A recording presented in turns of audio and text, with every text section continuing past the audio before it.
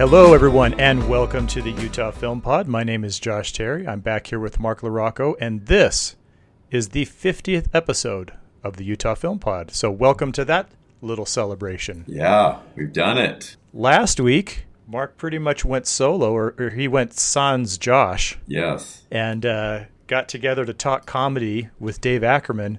I was listening to the episode and thinking, man, I kind of wish I'd been sitting in on that one. That was it was fun to fly to be the host, to play the interviewer, because I haven't done that yet. And Dave's a pretty easy interviewee. He likes to talk. He likes to be funny. As we talked about in the episode, he's a stand-up comic and has a lot of opinions on movie comedies.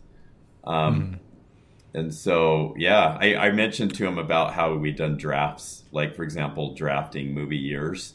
And he said afterwards, like, I don't even know if I could do that. Like, I'd have to do a bunch of research and try to look up certain years. And he doesn't really think of movies as much in terms of years, but he has a lot of opinions on comedy, as we learned about last week. Yeah, no, it was a great discussion. Like I said, I kind of wish that I could have jumped in at certain points. I was glad, I have to say. Now I didn't go off and make an official list of my own, but I was glad that you guys mentioned Peter Sellers in your kind of honorable mention section. Because I think at one point, I think maybe it was just Dave who mentioned that he was thinking more of kind of contemporary comics, because it definitely seemed like your guys' lists were leaned more towards, the last. I mean, they really, I think, zeroed in on people that are kind of our... people that we experienced within our lifetimes. Right. But I was glad that you brought up Peter Sellers. I wish one that I would have, a couple that I would have brought in that I didn't hear mentioned. John Cleese, I think is of all. I mean, I think any of the Python guys would be fantastic, but he especially has been one of my all-time favorites. So I definitely would have mentioned him. And then I know that longevity was one of the criteria that you guys used. But even though he was only in a couple of movies, I think John Belushi was just one of the all-timers. But yeah, no, you guys covered a lot of ground, and it's brought up a lot of fun memories, and I think probably a few recommendations that I haven't seen. I think there were a few movies you guys mentioned that I hadn't actually checked out, but I think Steve Martin would have showed up on my list. Okay. Bill Murray would have been up there. I'm trying to remember who else. Well, now you put Ben Stiller as your number 5, I had right? Ben Stiller as my number 5. I mean, it was kind of a weak number 5. I felt pretty confident with my 4, which I also had Will Ferrell. I had Jim Carrey and Will Ferrell. Right. So it sounds like with Sellers and Cleese and potentially Belushi, John, not Jim, would any of those crack your top 5, or would you have to think about it some more? I'd have to think about it some more to say for sure. Okay. But when I think about my favorite all-time comedies, I mean, Holy Grail is going to be right up there, and so there's Cleese. So Cleese is going to be in contention. Well, and I think what's nice about John Cleese too is that he's done a lot of stuff outside of Monty Python. Even if we were kind of Wanda. Well, yeah, I was going to say Fish Called Wanda is almost like a half Monty Python movie. But no, I think he's great. And then of course Belushi is in like my all-time favorite movie, and so I'd have to put him up there. But then, what was the one I was just thinking of? Peter Sellers. Almost just on the strength of Dr. Strangelove alone, there's a lot of things to consider there, but yeah, so many. And then, Airplane might be, right up there with Holy Grail as far as all-time favorites. But yeah, because you guys talked about Leslie Nielsen, didn't you? Man, I think Dave did, and then I sort of chimed in because he was that sort of straight man, funny guy that hardly changed his expressions. Yeah. And it was in that joke a minute mold of the Abraham Zucker people from like Airplane. But it's interesting, that comedy, there was a little generation or a little era of comedy there, because you mentioned so there was Holy Grail. What was the one you just said a minute ago? The movie or the actor? The movie. Airplane? I can't remember. Well, there's Airplane. I know there's Holy Or Grail. Fish Called Wanda? And there's also Blues Brothers. But there's this period between about like 79 and like 82, 83 where there are quite a few of those sort of classic comedies. Because I think Holy Grail would have been in that era. Maybe it was a little bit later. It was more like 75. Oh, was it before then? I think is when it came out. Okay. Yeah. I didn't realize that. No, I want to say the only movie they did in the 80s was Meaning of Life, which I've never actually seen. Okay.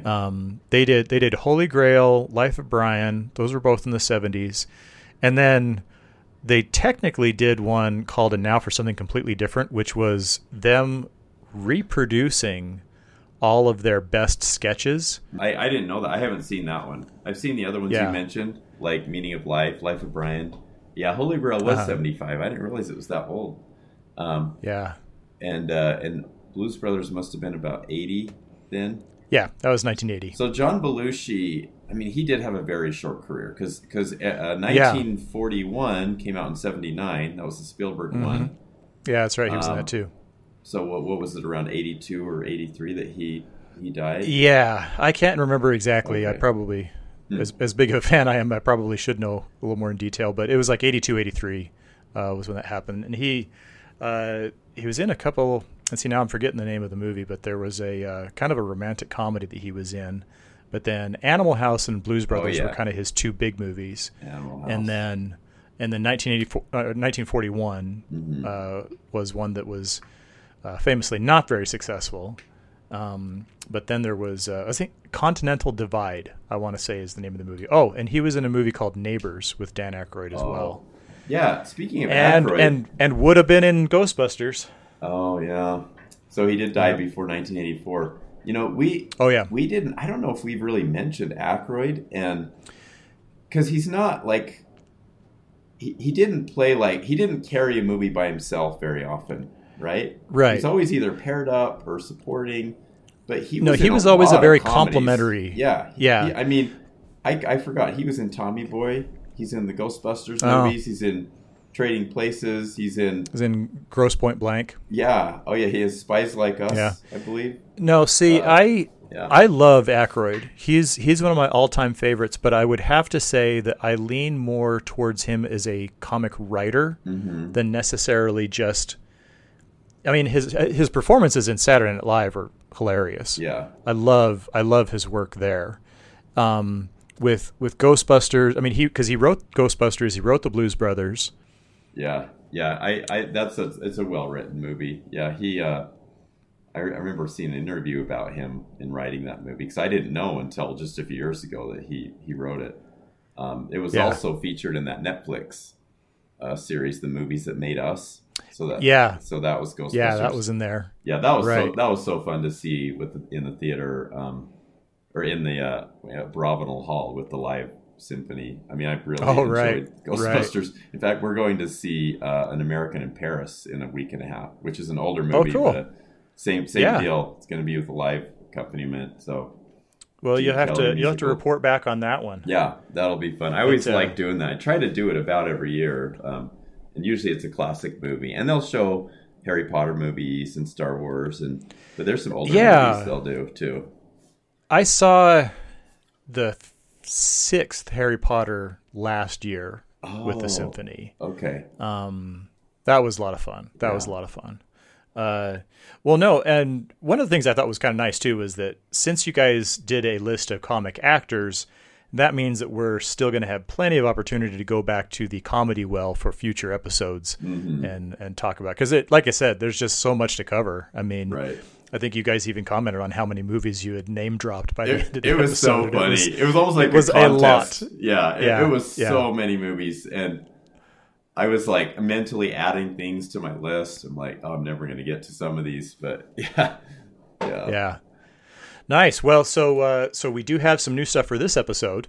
We won't be doing a comedy list, although I think comedy is going to factor into this.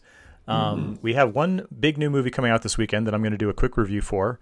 And then we're going to spin off of that into another movie draft. And maybe I'll save the subject of the movie draft until after I get into my movie review, because they kind of, one leads into the other.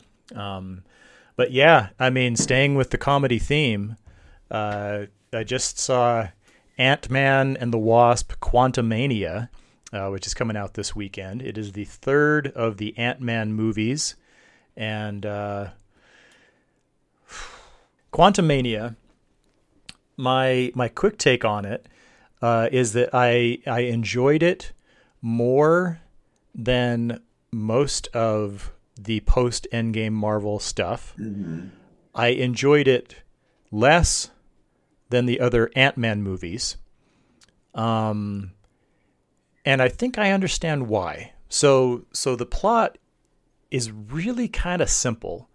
Basically, all of the main Ant-Man characters, they all get sucked into the quantum realm, right? So I mean, that's it. Like they get sucked in, right? And so they're in this total, well, right. I mean, that's really what it boils down to.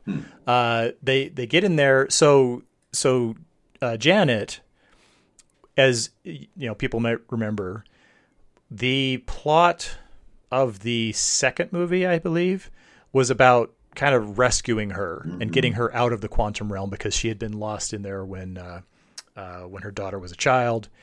And so, as it turns out, she didn't tell everyone that there is a whole alternate universe inside the quantum realm with different aliens and creatures and characters and stuff and civilizations. And so when they accidentally get sucked into this place, they're basically, it's almost kind of like Guardians of the Galaxy, where you're just kind of out in your own, interstellar universe thing now, except of course it's like all super, super small.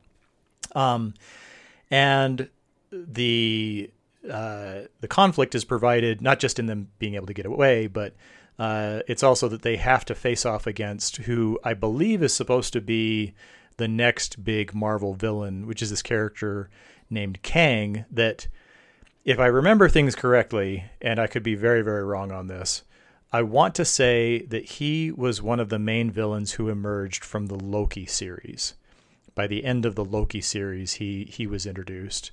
I could be wrong on that. I have seen so much Marvel stuff in the last 10 years, it's very possible I've mixed it up. But Kang is definitely the main bad guy, and he has been trapped in the quantum realm because he is evil.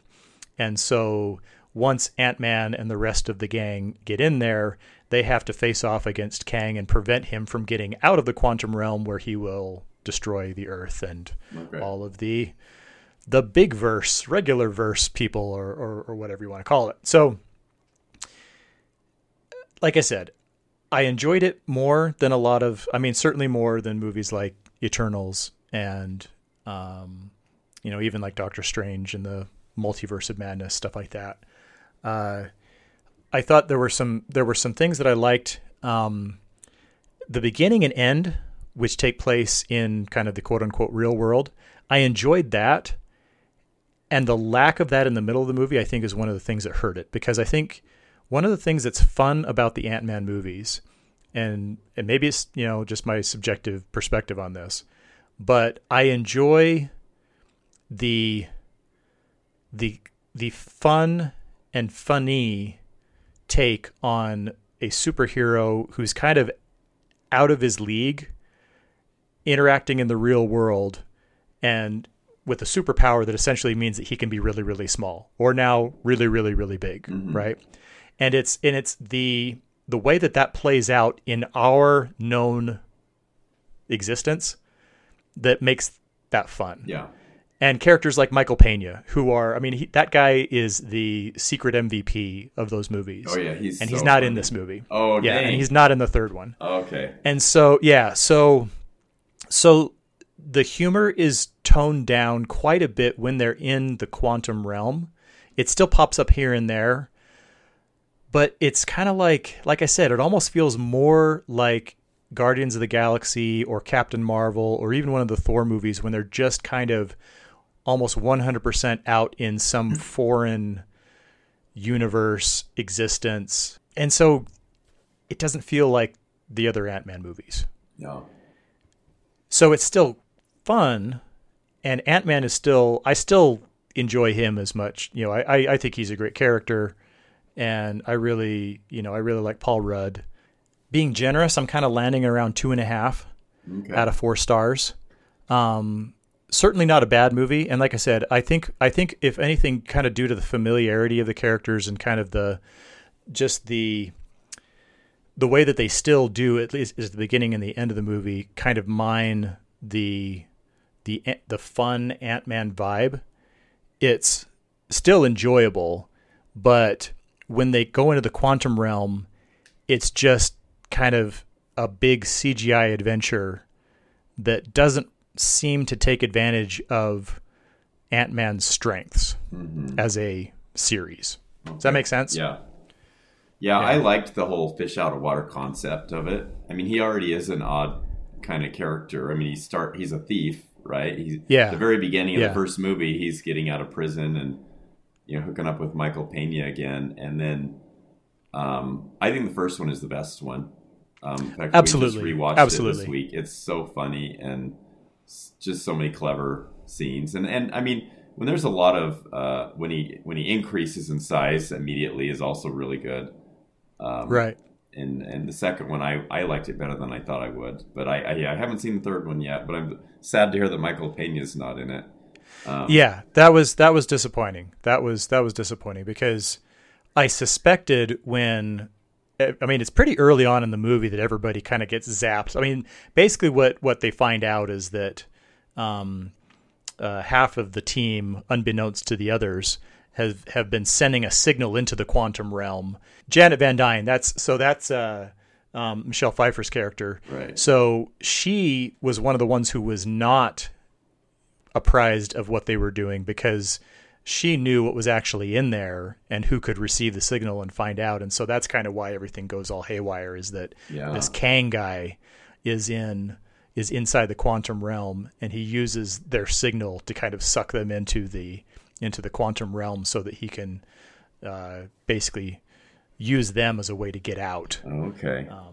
But yeah, I mean, like I said, it's a very basic concept. I mean, they get sucked into the quantum realm and they have to beat the bad guy and get home. And so it's not full of wild twists and turns necessarily. It's not a lot of plot surprises, but it has some good bits. You'll have to let me know what you think when you get a chance to see it. I do think you'll enjoy it. There are enough good things about it to enjoy checking it out. But I would definitely put it at the lower end of the Ant-Man spectrum. But the upper end of what I've been seeing from Marvel lately, which I guess is as good a segue as any to lead into today's draft. So I think we're just going to do an MCU draft. Yes. And you can probably guess right now what movies I won't be drafting based on all of the trash I'm talking about. I'm guessing Eternals. I'm going to lead off with Eternals. Eternals is my number one pick. I'm guessing you have no respect for Oscar-winning director Chloe Zhao, who went from Nomadland to Eternals, which has got to be one of the biggest dips in movie history. But you know what? It's not even that I would disrespect her, because I did like Nomadland. I thought there was some really great stuff there. It was just Eternals was not a good movie and was kind of a mismatch, I guess. But yeah, so no suspense there.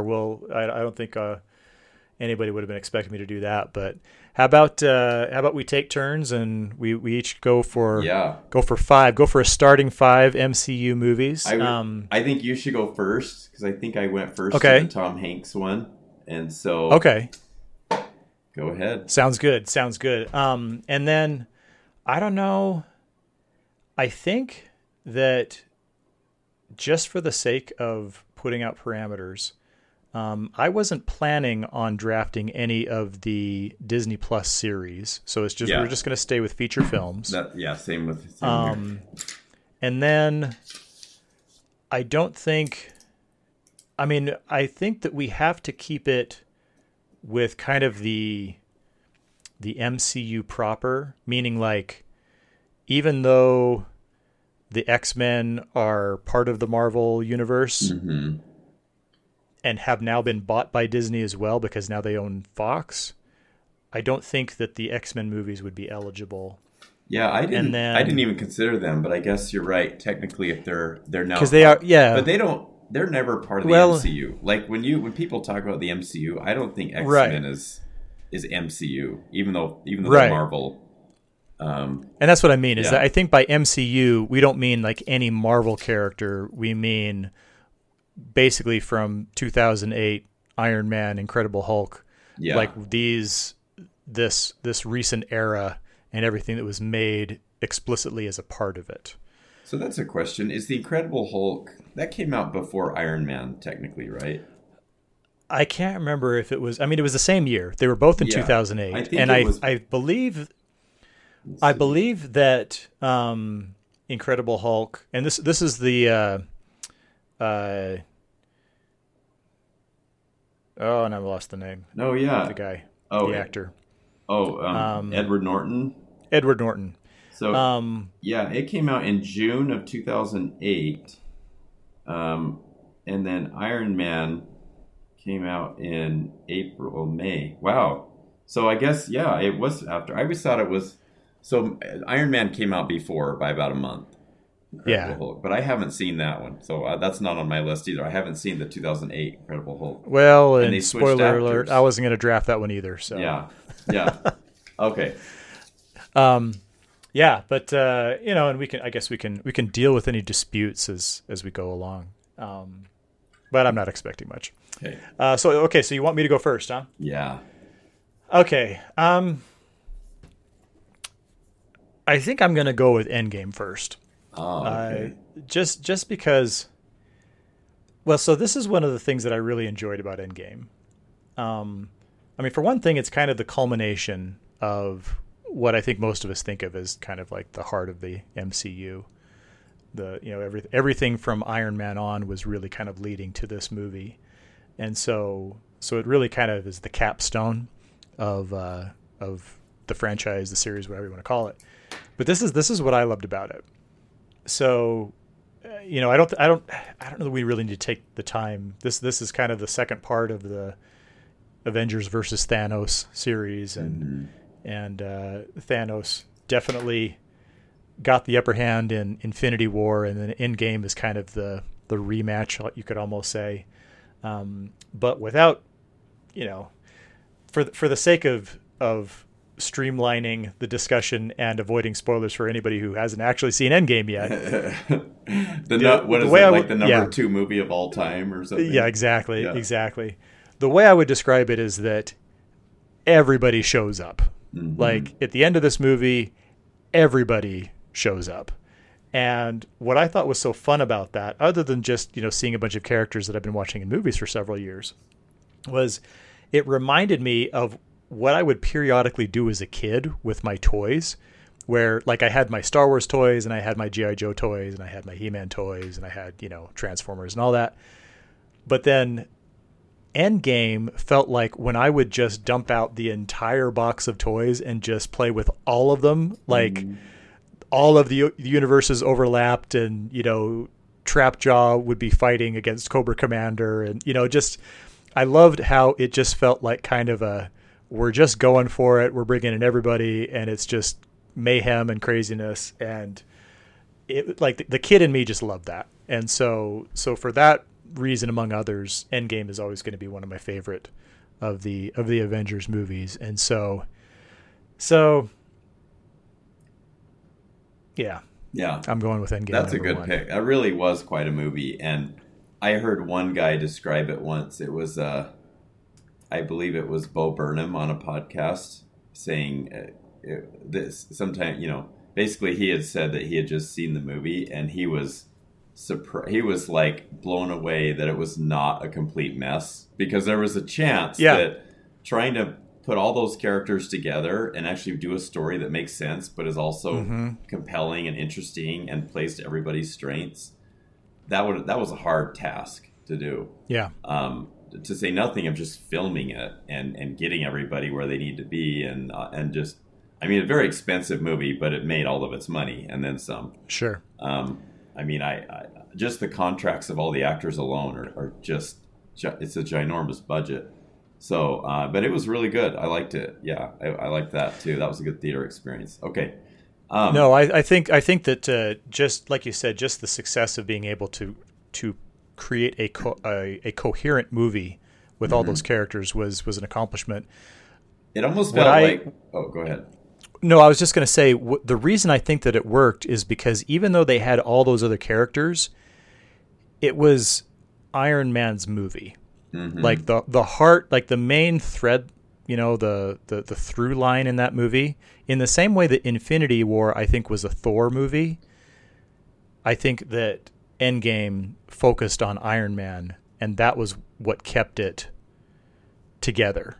I mean, obviously not in every scene, not in every single storyline, but it seemed like, I think, in terms of like a character arc, yeah, it was an Iron Man movie. I think what they're doing too is they're paying tribute to Iron Man as sort of the guy who kickstarted Marvel. Yeah, and so it's like, why not? And he's such a popular character and interesting character. And anyway, okay, moving on. Okay, well, really quick, I was just thinking about this because if I could compare it to when I read the Harry Potter books, I remember the first two are a little lighter. And they kind of get darker and heavier as they go on. And then in book 4, people start dying. Like they start killing off characters. And it almost became like a sick game to sort of guess who Rowling was going to kill next in like 5 and 6. I mean, you mentioned you saw 6 and one of the major characters is killed in 6. And so you kind of knew it was going to happen, but you just didn't want it to in Endgame. And you kind of thought, man, they've got to, there's so many, they've got to. And then they do, and so... It has a lot of weight, a lot of emotional weight to it, and it sort of carries, in a way, the weight of like 21 movies or however Marvel movies there had been up to that point, and I thought it did a good job. Okay, yeah. My overall number one pick is a movie I've probably mentioned at least 10 times on the podcast, and it's Guardians of the Galaxy. One of the reasons I told you to go first is I thought I should see if Josh will pick that movie because I thought you might, but because I love it. I know it's important for you. For me, it was one of the most fun movie experiences I've ever had. Did not expect the humor. I think that was part of it. I remember seeing it on a date with my wife in 2013 or 2014. And I think it was around August of 2014. Yeah, and just like laughing the whole time. And one of the things I liked about it is I was already one of these people that was moaning and complaining about the lack of originality in movies, which we were already starting to see. And even as a kid, we already knew of like Iron Man and Hulk and Thor. But since I'm not a comic book guy, I didn't know about any of these characters. So this was all new to me. Same. I didn't know who these people were. I didn't know it was a pre-existing IP. I guess I would have assumed it. But I'm like, okay, Star-Lord, okay, yeah, Chris Pratt, the guy from Parks and Rec. Like all these things are coming in, and you get introduced to Zoe Saldana, who had already played in Avatar. She's been in all the big budget movies, apparently. Didn't know Dave Bautista.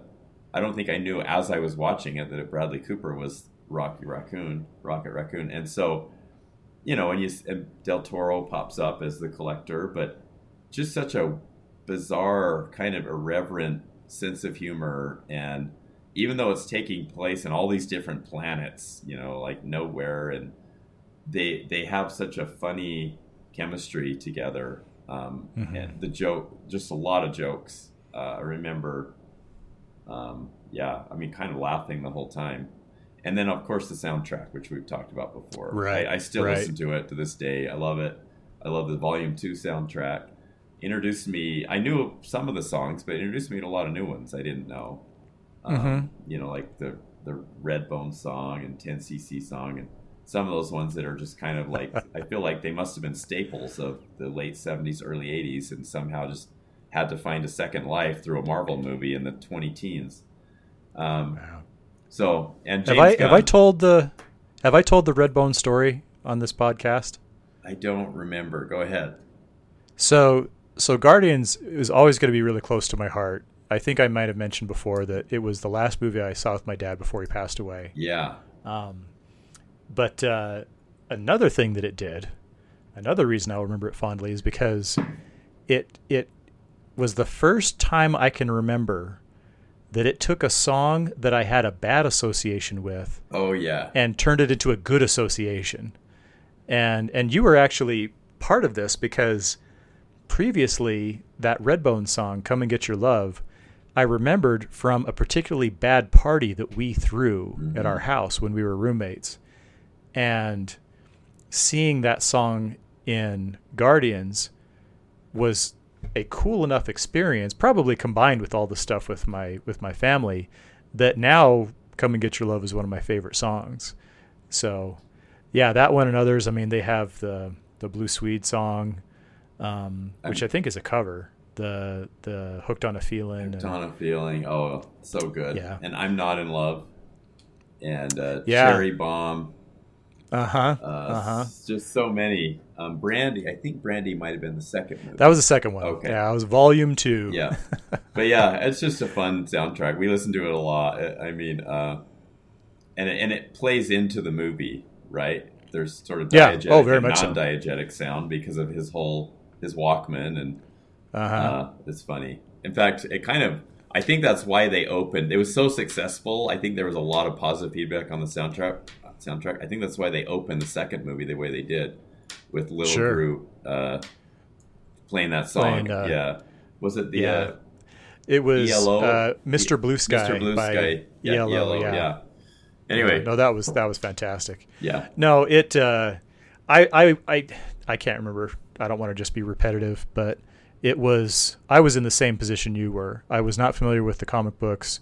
I didn't know the characters, and I went in with some skepticism because I kind of thought, Marvel, like they're riding a wave here, but I wonder if this is the point where they're going to kind of overstep themselves. And instead, it turned out to be one of my favorite of all their movies. So yeah. So I definitely endorse that one and wish I could have got it myself, but oh well. So if you got Guardians, I think I'm going to take Ragnarok. Oh, I knew that it. one. That was one. Yeah, that just. I knew going in that it was going to be different, and I knew that it was going to be funny. I was already familiar with Taika Waititi. I'd seen Hunt for the Wilder People. I had no idea that it was going to be as crazy and as irreverent as it was.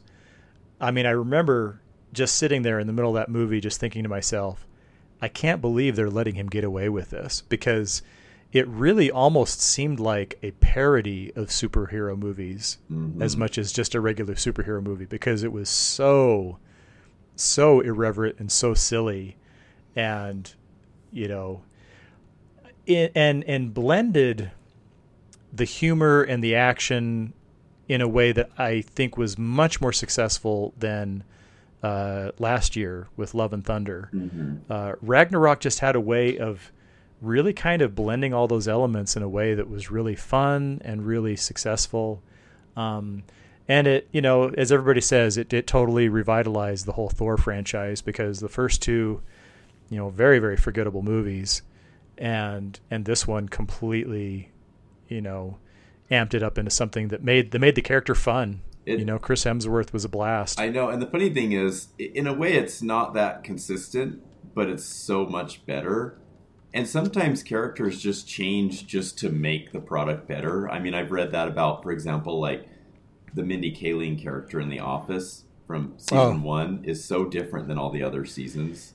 And you could say, she's becoming more Americanized or more Valley Girlish. And maybe like you can argue that Thor in Crash Landing to Earth in Thor 1 over time, and then the Dark World, and then the Avengers became more just more funny. Just developed a great comic sensibility, and I've heard Hemsworth talk about this, and he basically demanded this out of Marvel. Like, he wanted a lot more comedy, and of course Taika Waititi was the perfect director to pair with him, because he wasn't really a funny actor. I mean, there was, like, I already used this phrase, but sort of the fish out of water part of the comedy in the original Thor movie is what made that kind of funny.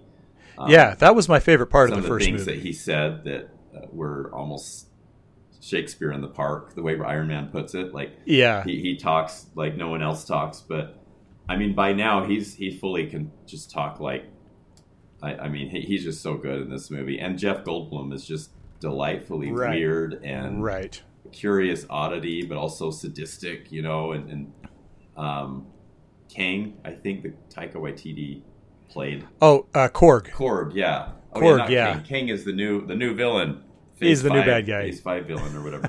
But yeah, Korg, he's a great, funny weirdo. Yeah, I like that one. That was my number 2. So was that? Yeah, I had Guardians, and it was a close second. I mean, I was trying to decide between those two, but it's gone. I get the sense that we are probably going to overlap on this draft more than our others. We might. I know, which makes me think, can I really get to 5 Marvel movies that I love? But we'll see. Okay. Well, what do you got next? So I'm hoping this counts. Is Spider-Man No Way Home MCU? Yeah. Oh, okay. Yeah. All right. I know it was originally Sony, and it was and they're, but you know, these Spider-Man characters are generally, yeah, I guess it is. I mean, yeah, you have Iron Man in the first one. Yeah. I loved No Way Home. I was just blown away by it. I guess it was sort of one of those nostalgia feelings when you see those 3. And I thought it was cool to bring back all the villains and try to make them look like they did 10 to 15 years ago and stuff. But for me, the highlight was the cluster of Spider-Man, you know, the interplay. And it's not like I cared about the story that much. It was really just, you knew they were all going to team up and try to save the day or whatever. Yeah. But like, I think my favorite was the Andrew Garfield sort of redemption arc, because of something he wasn't able to do in an earlier movie called The Amazing Spider-Man 2, and then he saves somebody, and it's like it's more emotional for him than for the person he saves, you know. And I thought he was so good in that. I think he's a really good actor. So yeah, and of course you get all the villains. And, you know, people can argue, well, it's just too much. Like Spider-Man 3, kind of just too many villains, hard to keep track of what's going on. And in this one, because it's a multiverse movie, you know, that's kind of what's supposed to happen. Well, but the difference, though, is that in No Way Home, they're all part of the same story, where with Spider-Man 3, they're separate threads and they're all different subplots. And I think that was the problem, was that, you know, because it was the Sandman and Venom, like their stories didn't have anything to do with each other. Whereas with No Way Home, there were a lot of characters, but they were all brought in because of the same event. And so they were all kind of tossed into the bowl together, as opposed to just kind of bouncing around between plots that felt like, because I mean, as I understand it, the problem with the third Spider-Man was that the studio was trying to force Sam Raimi to add characters and plot lines that he didn't want to, and so that's why they felt kind of disconnected and tacked on. Whereas No Way Home, I didn't feel like, you know, there wasn't any confusion as far as the plot, because they were all part of the same core narrative. You know what I mean? Yeah, and I like kind of sort of the moral question of, well, if you know they're bad guys, even if they're bad guys in another universe, so they haven't done anything to you or anything to your universe yet, like, is it right to kill them? You know, and so Peter Parker has to go through this whole rigmarole to figure out what is the right thing to do, but also and then kind of make an interesting sacrifice. I mean, I like the meaningfulness of the ending, but it's sad in a way, and you know, it's not an extremely satisfying ending, I guess. But I thought overall it was a good movie. It was another fun movie to watch. You know, and it's absolutely an MCU movie, because I would say that Into the Spider-Verse would probably not be, even though it's, again, a Marvel character and it's also Spider-Man. And then, like, I wouldn't think that the Venom movies would be part of the MCU, because, again, they're like, I think they're trying to tie the Venom character in with Spider-Man, but it's still, to me, outside of the... So, but No Way Home is absolutely You know, I mean, we've got Tom Holland, and I mean, basically, if you got Tom Holland playing Spider-Man, I think it's MCU at this point. So, okay. So I will allow it. Okay, thank you. Go ahead. I need to hear your 3. Okay, so number 3. You know, I'm going to go with Winter Soldier. Oh, okay. I'm gonna go with Captain America: The Winter Soldier. This is one that, you know. So, in preparing for our recording tonight, I wrote down all of the MCU movies and then divided them into tiers. Okay. And I was tempted to take tier 1 and try to rank them and then just go right down the list, you know, based on what was available. But I haven't done it. And I'm really pretty much everything on this first list, this first tier, is fantastic. Yeah. And Winter Soldier was one of those ones where, you know, I wasn't a big fan of the first Captain America movie when I saw it the first time. Mm-hmm. And it's still not one of my favorite Captain America movies, but the more I saw Chris Evans' character in other Marvel movies, I now appreciate that first Captain America better because I have more context for where this guy is going and what's going to happen to him. Mm-hmm. But even with that, Winter Soldier I just remember loving that when I saw it, when it came out. Like, it was just such a good, you know, it wasn't the first movie after the first Avengers. I want to say that Iron Man 3 was the first one to go back to the individual movies, but Winter Soldier was just, you know, so it's after the Battle of New York, and Captain America is kind of an established hero. Mm-hmm. And this is when he kind of has to dig into his past, and this is when we find out that Hydra has infiltrated, you know, much of S.H.I.E.L.D. And I mean, Winter Soldier is basically Captain America and Black Widow versus this character from Captain America's past, who eventually is going to become another Avenger, right? Because this is when we, you know, the Winter Soldier is Bucky, mm-hmm. brainwashed Bucky, Sebastian Stan. Yeah, right. Robert Redford plays kind of a cool supporting role as one of the. Now, is he like on the S.H.I.E.L.D. like board of directors or whatever it would be? I don't even know what they would call it. I think so. Yeah. Yeah. So he's in there. You brought back the German scientist from the first movie, who plays like this entity who is living in a computer, like he was uploaded into the Matrix or something. But yeah, just overall, I think, you know, it's not. I would say the Winter Soldier is one of my favorite of the non-funny MCU movies. Oh, okay. And so maybe that's kind of why I'm going for it, is to kind of balance out, because I like a lot of the funny ones. Mm-hmm. A lot of the funny ones are my favorite ones. And so this maybe will kind of give me a little bit of variety and depth, let's say. All right. Well, good. That leaves me with the one that was my next one on the list, number 4, which is Iron Man. With our favorite billionaire, genius, philanthropist, playboy, you know, the cocky, wisecracking Tony Stark. I love the way this movie starts. I mean, I really like the whole thing, but the starting and the ending are just powerhouse. The very last line of the movie, you know, where it kind of comes out to the press. He's supposed to keep it under wraps, and he's just so proud. I am Iron Man, and then it plays Iron Man over the credits. I'm probably spoiling it, but I think most people have probably seen Iron Man.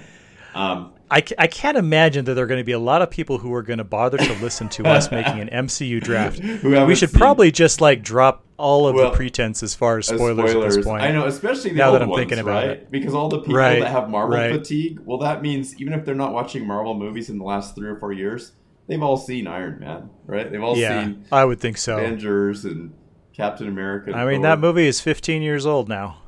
Isn't that crazy? Yeah, May, what did we look it up? May. Yeah, it was spring of 2008. Spring of 2008. When that one came out. And it was a huge hit. I mean, it was one of the top movies of the year. And I remember that year because that was the Dark Knight year. So that's speaking of the other universe. So it wasn't even the best comic book movie that year. That's true. Dark Knight is better, but it's funnier. And again, I tend to, I guess I'm partial to humor, even in superhero movies. Iron Man's got plenty of it, but it's just got a lot of swag, and the cool factor is really there. And, could I be like Iron Man? Like, he just kind of has everything.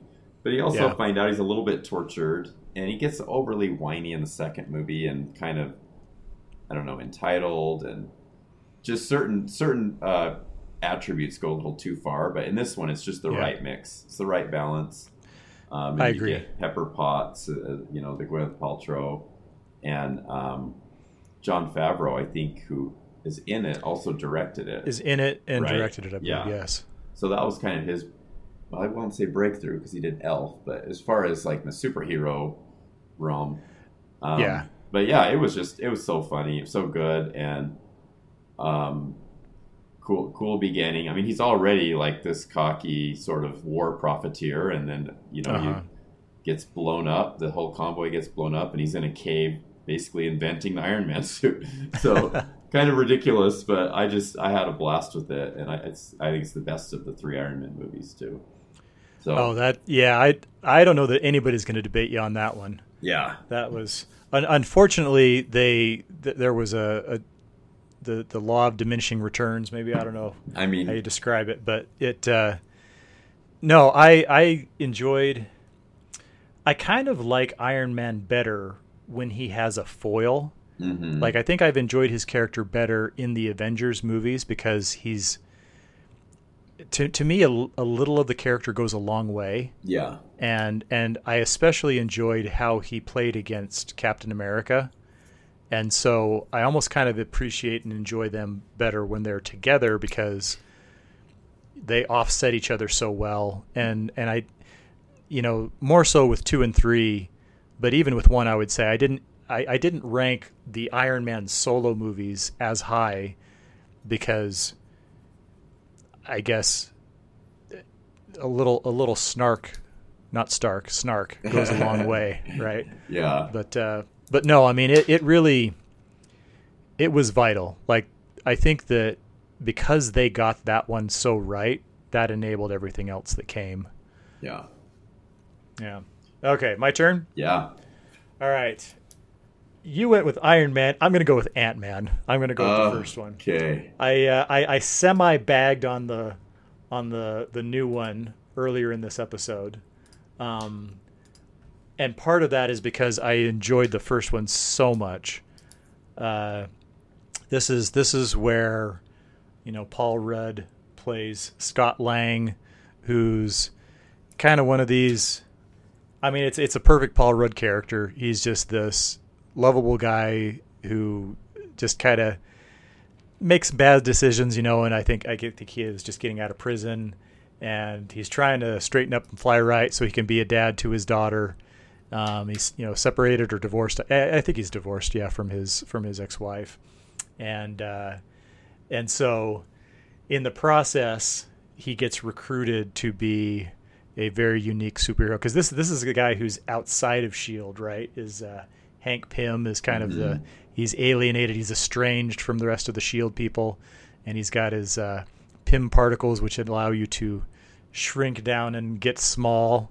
As Steve Martin might have said, let's get small. Yeah. And just a fun movie. We talked earlier about Michael Pena, who plays, I guess, because he's like an ex-con buddy, right? Yeah. He's like the friend that he knew in prison, hooks up with once he gets out, and they're actually like roommates. And Pena's trying to get him to get back into burglary and stuff. And he's just, like I said, secret MVP, I would say. But, so good. Yeah, Ant-Man was such a fun movie, and and I wonder if I could almost say this for both of us. I mean, I think the fact that we have chosen in our first, of the first 7 movies selected so far, we've included Ragnarok, Ant-Man, Guardians of the Galaxy. That almost to me suggests that if you didn't already know, you would know that we're not like hardcore comic book guys. Yeah. Because I wouldn't think that most people would think of those as like their go-to Marvel movies if they were really into comic books. And maybe if somebody's hearing this who disagrees, that's great. I've always felt like by loving and preferring the kind of silly Marvel movies more, that I was right, violating some code or something. I don't know. Well, and we're not like Phase 4 or Phase 3 fans. You can tell, right? Like, have we picked any? Yeah. I guess Spider-Man: No Way Home. Well, Endgame was Phase. The end of Phase 3. 3. Yeah. And No Way Home is Phase 4. Phase 4. You're right. Yeah. Yeah. So is Quantumania the end of Phase 4 or the beginning of Phase 5? Well, that's what I was trying to figure out before, because I mean, there's no culminating Avengers movie to cap it off, because that's the way they ended the first 3 phases. So I honestly don't know. Okay. And maybe that's just because it feels like it's going on forever. I know. But yeah, I have a buddy who claims he's never seen. He watches a ton of movies. He's seen a lot of movies, and he claims he's never seen a single MCU movie. Yeah. I mean, tip of the cap, I guess, but I've enjoyed a lot of them, such as the next one, I'm going to say, which is Marvel's The Avengers. Very good. That was sort of the first sort of epic, grand Marvel movie I had seen. I mean, it's almost 2.5 hours long. And there was something thrilling and exciting. I guess, like you mentioned, with putting all your toys together, with all the universes colliding. Well, this is all the same universe, but it's all the characters that we've sort of come to know and love, a few of whom have had their own movies at this point, their solo movies. So, you get to see the interactions between Thor and Captain America and Iron Man. And, like that's where Iron Man, you see that he kind of makes fun of everybody, and he starts to get under Captain America's skin, which much later they get into a all-out war, basically. And Captain America, perhaps? A civil war, you could say. But Captain America is, he's this earnest, patriotic, old-fashioned, all about sacrificing yourself for others. And, I like Chris Evans, because he also becomes even a little bit more, I don't know, jaded or whatever as it goes on. But he doesn't entirely lose his, sincerity and everything. And then, Black Widow and Hawkeye, and I believe it's when we're introduced to Loki. Well, we're not introduced to Loki because he was in the first Thor movie. That's right. He was in Thor. But he is the bad guy in Avengers, and by virtue of that, it makes Avengers one of the best MCU movies, because he's an interesting bad guy, but he's more he's not like a pure evil bad guy, right? I mean, he's kind of he opens up the door for the other bad guys. And but by the way, King, you were right. I had read that before. King is from Loki. He is from Loki. Okay. Yeah, I haven't seen all those yet. I need to finish watching that series. But anyway, I love I wouldn't rush. There's no rush, man. Yeah. I'm sorry. I mean, the ship is really cool that they're in, and a few of the things that they have to figure out together. Of course, one thing I noted about this movie is basically every Marvel character has mastered flight somehow, or defied gravity somehow in their own special way, whether they're using just an ability to jump 500 feet, or Mjolnir the hammer, or an Iron Man suit, or they all have some way of just like flying. It's kind of funny. And then of course, it ends with a bunch of big things crashing into other big things, and half of New York getting destroyed. So, it's kind of one of the endings that I get kind of annoyed with superhero movies. But overall, so many good one-liners and just good action set pieces. So I liked it quite a bit. And that was one that I had in my first tier. And I was debating whether to pick that one over Endgame, just because it is such a great movie. I mean, it was really genuinely, and in the way that Endgame tried to bring everything together, I think Avengers was, it also kind of gathered everything that we had seen up until that point, but it was a lot more streamlined because we hadn't seen as much. And so it does feel like a like a tighter movie, you know, with all kinds of great moments. In fact, maybe this is just kind of a dig at the bad guys or the quality or the lack thereof, but one of the things I enjoyed the most about the first Avengers movies was how the real main conflict was between themselves. Like it was about, they had to get over their own differences before they could take on Loki and the CGI horde. And that made it interesting. That made it fun and engaging. And of course, like you say, I mean, that it continued to play out in coming movies. And, you know, maybe it wouldn't have been as much of a standout if the main villains were more engaging, but that I specifically remember coming away from Avengers thinking one of the most interesting parts of this is how it's really about them fighting each other, instead of just kind of teaming up and being the super buddies from the beginning, you know? Yeah. So yeah, well, that leaves one movie left on my tier 1 that I'm going to take for my fifth and final choice. And I put this one off a little bit because I figured since you chose another movie in the series that I'd be able to, that you weren't going to go for 2. I'm going to take Spider-Man Homecoming as my final one. I adored this movie. I thought it was so much fun. I think it had me hooked from the moment they played Blitzkrieg Bop from the Ramones over the opening credits. Okay. A band from Queens, just like Peter Parker's from Queens. And it was a good movie too. I mean, it wasn't just because I like the soundtrack, but like I really enjoyed Tobey Maguire's Spider-Man movies, you know, especially those first 2 were really fantastic. You know, I like Andrew Garfield as an actor. I wasn't really crazy about his Amazing Spider-Man movies. I wouldn't necessarily blame it on him. I don't think it was really, you know, I don't think it was his problem. Yeah. Yeah. Right. But Tom Holland, it's like, as soon as he showed up in Civil War, it just felt like, yeah, this is Spider-Man. This is the one that we've kind of been waiting for. Like he really feels like the best fit. Again, not that I'm really well versed in the character or anything like that, but I've really enjoyed his performance, and Homecoming was a blast. You know, it was just, you know, all the supporting characters are a lot of fun, and you know, kind of the way it connects back in with the greater MCU was, you know, just kind of the lessons he has to learn as he's kind of, you know, putting things in context, and he kind of has his own little world that he's trying to take care of and trying to reconcile how he plugs into the bigger picture. And it's an origin story without being an origin story, because he's already kind of got all of his powers when we first meet him, and there's no spider bite. I believe. I don't think that they ever had any kind of. I don't think they've even done any flashbacks with Tom Holland to. You know, it basically just kind of shows that he's already like this internet viral sensation of like some guy in, you know, in his your his friendly crappy neighborhood Spider-Man. Yeah.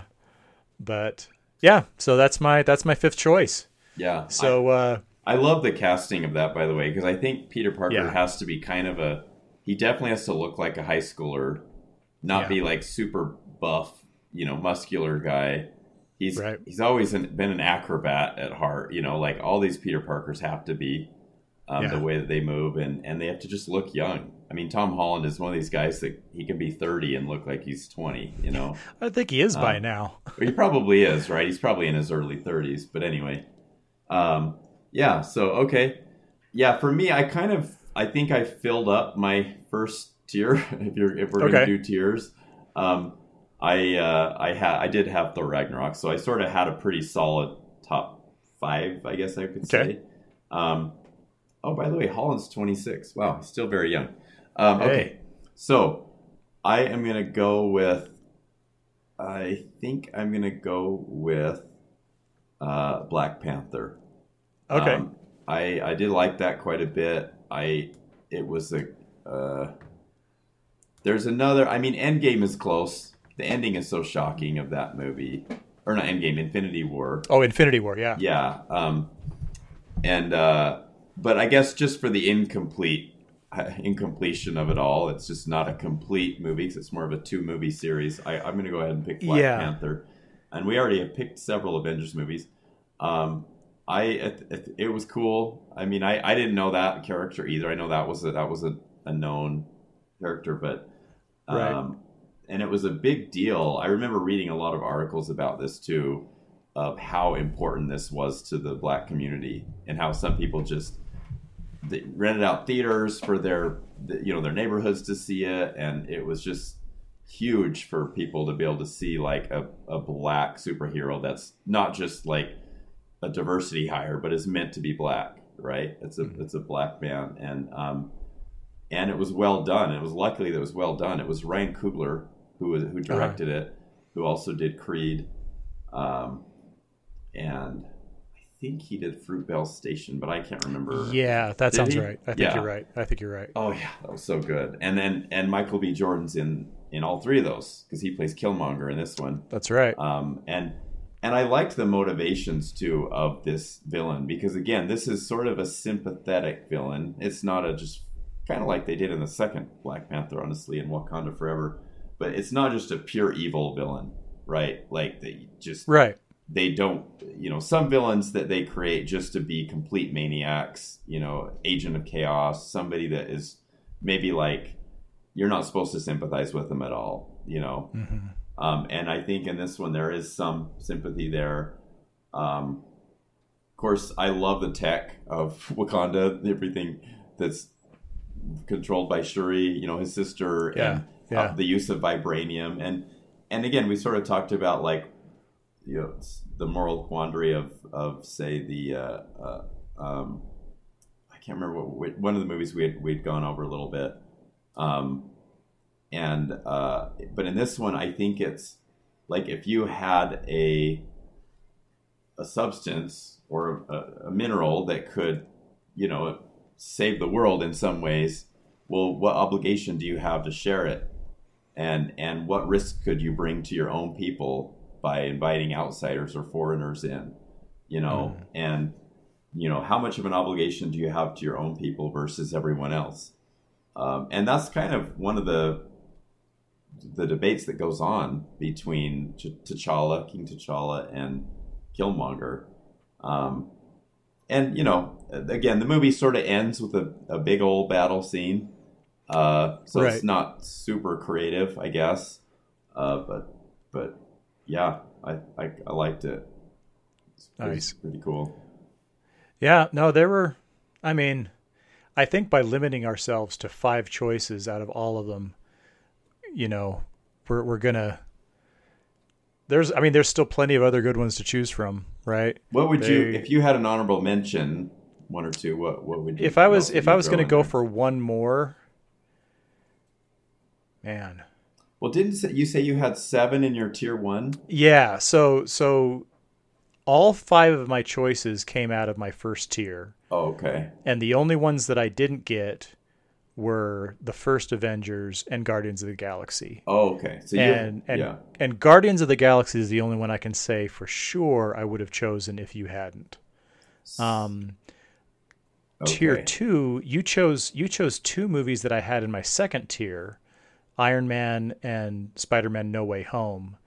But then, of course, like I said, I didn't have to choose any from that tier. And so if I was going to pick one more, man, it either would have been Avengers Infinity War, Captain America Civil War, the first Captain America, which again, like I said, I really only enjoy now because of the movies that followed. Guardians 2, which wasn't anywhere close to as good as the first Guardians, but would still allow me to kind of have it on my list because I have a fondness for the series. And then, I put Age of Ultron on tier 2, but I almost wonder if I would bump it down to tier 3 as I'm thinking about it.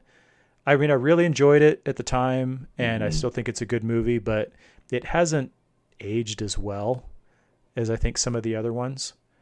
Yeah, so probably, those are the ones that I considered but didn't rise to the top. How about you? I agree with all those. I don't really have a strong preference of any of those you mentioned. I think I liked Thor probably more than you did. But Ant-Man and the one? Wasp, yeah, Thor. And Ant-Man and the Wasp surprisingly was way more enjoyable than I remember, because I rewatched it again a few weeks ago, and I thought it was quite almost as witty as the first one, I guess. I mean, it was really funny. And anyway, yeah, here's a question, and okay, real quick, because we talked about how we don't really love this phase as much, right? And we saw a lot of the Marvel movies from 2022. If you were forced to pick a 2022 Marvel movie, what would you pick? A 2022 Marvel. So we're thinking about Basically, Love and Thunder. I think it's Love and Thunder, Multiverse of Madness, and Wakanda Forever. And okay, because they're so different, right? Man. They're all like their own little genres. They're almost like just they're way different than each other. Yeah. I mean, I didn't dislike Wakanda Forever, but it's definitely not one of my favorite movies. I mean, it really felt like, I felt like with Wakanda, they were trying to make the best of a difficult situation, because I don't think it was a movie that was intended to be what it was. It was intended to be the next Black Panther movie, but since, Chadwick Boseman passed away, they kind of had to revamp it, and that's what Wakanda Forever became. Yeah. So I respect and sympathize with the situation, but I don't see myself rewatching that movie. I think of all of them, the one I might be most likely to rewatch would be Love and Thunder, but I'm not holding my breath either, because I liked a lot of the parts of Love and Thunder, but I didn't feel like they came together nearly as well as they did in Ragnarok. And so where Ragnarok is one of my top favorite MCU movies, Love and Thunder, I think if I just want to watch something different that I haven't seen several times, that's why, that's what will lead me to watch that one. And if 2022, I mean, if we're just talking about phase 4, I would probably say something like you did. I would say like No Way Home would probably be the best one. Yeah.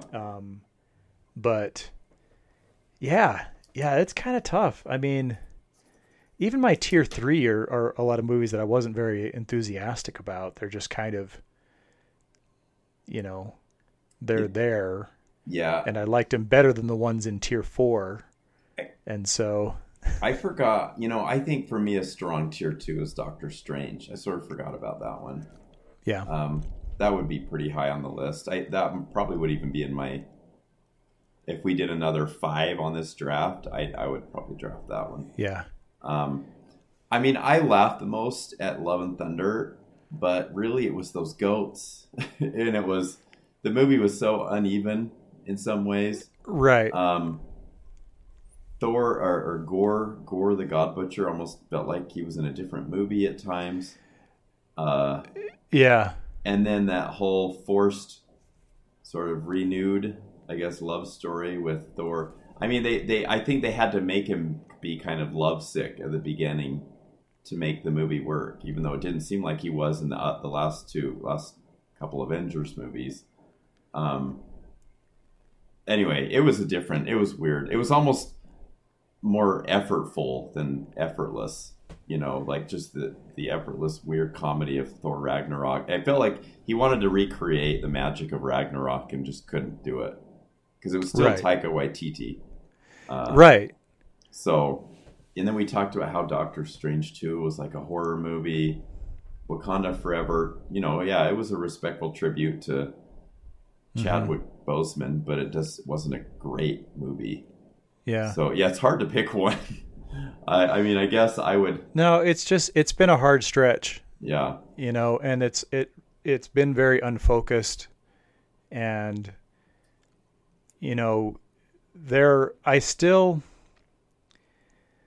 I don't know if this is a fair way to put it, but it kind of feels like a lot of the post Endgame movies are a little bit like Temple of Doom, where you get the feeling like if this just came out by itself, people would just enjoy it for what it is. Mm-hmm. You know, like something like Shang-Chi and the Legend of the Ten Rings.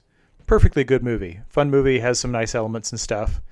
But it's just like, well, compared to a lot of what we were getting from MCU stuff earlier, this just isn't as good. You know, it's fun, but it doesn't, and it really doesn't feel like it plugs into that world. Yeah. I mean, it barely feels connected to. I mean, I think they have one of the Doctor Strange characters show up at the very end. Otherwise, it's like, well, what does this have to do with the MCU?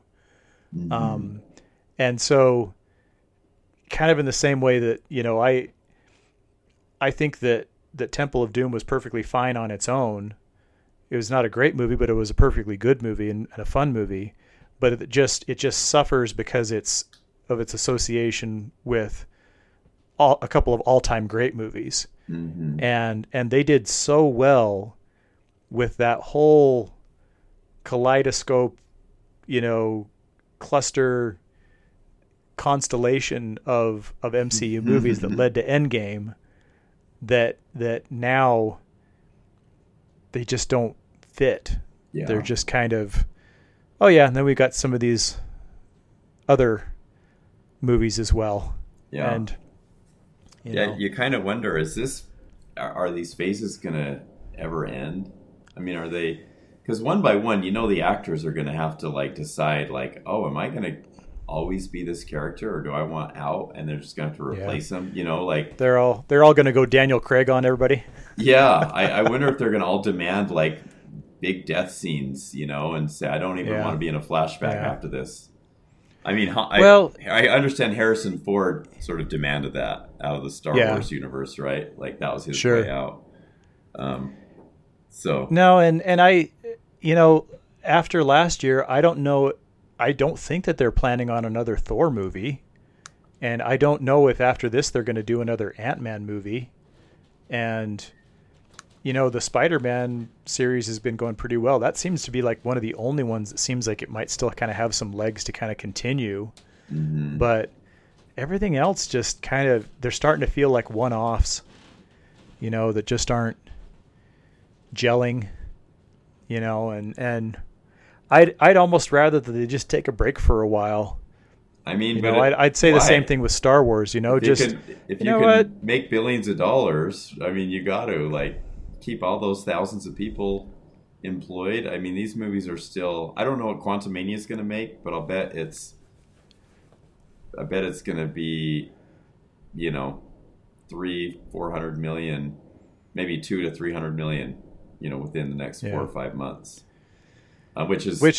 Which is probably going to break even, right? Yeah, it might. Between the production budget and the advertising and marketing, it's, you know, because as you know, what I'm hearing is that's been kind of the trend lately, is that the last few movies have not done nearly as well in terms, I mean, you know, because we talk about Endgame, and obviously maybe Endgame's not a fair comparison, but you get a couple of $1 billion back.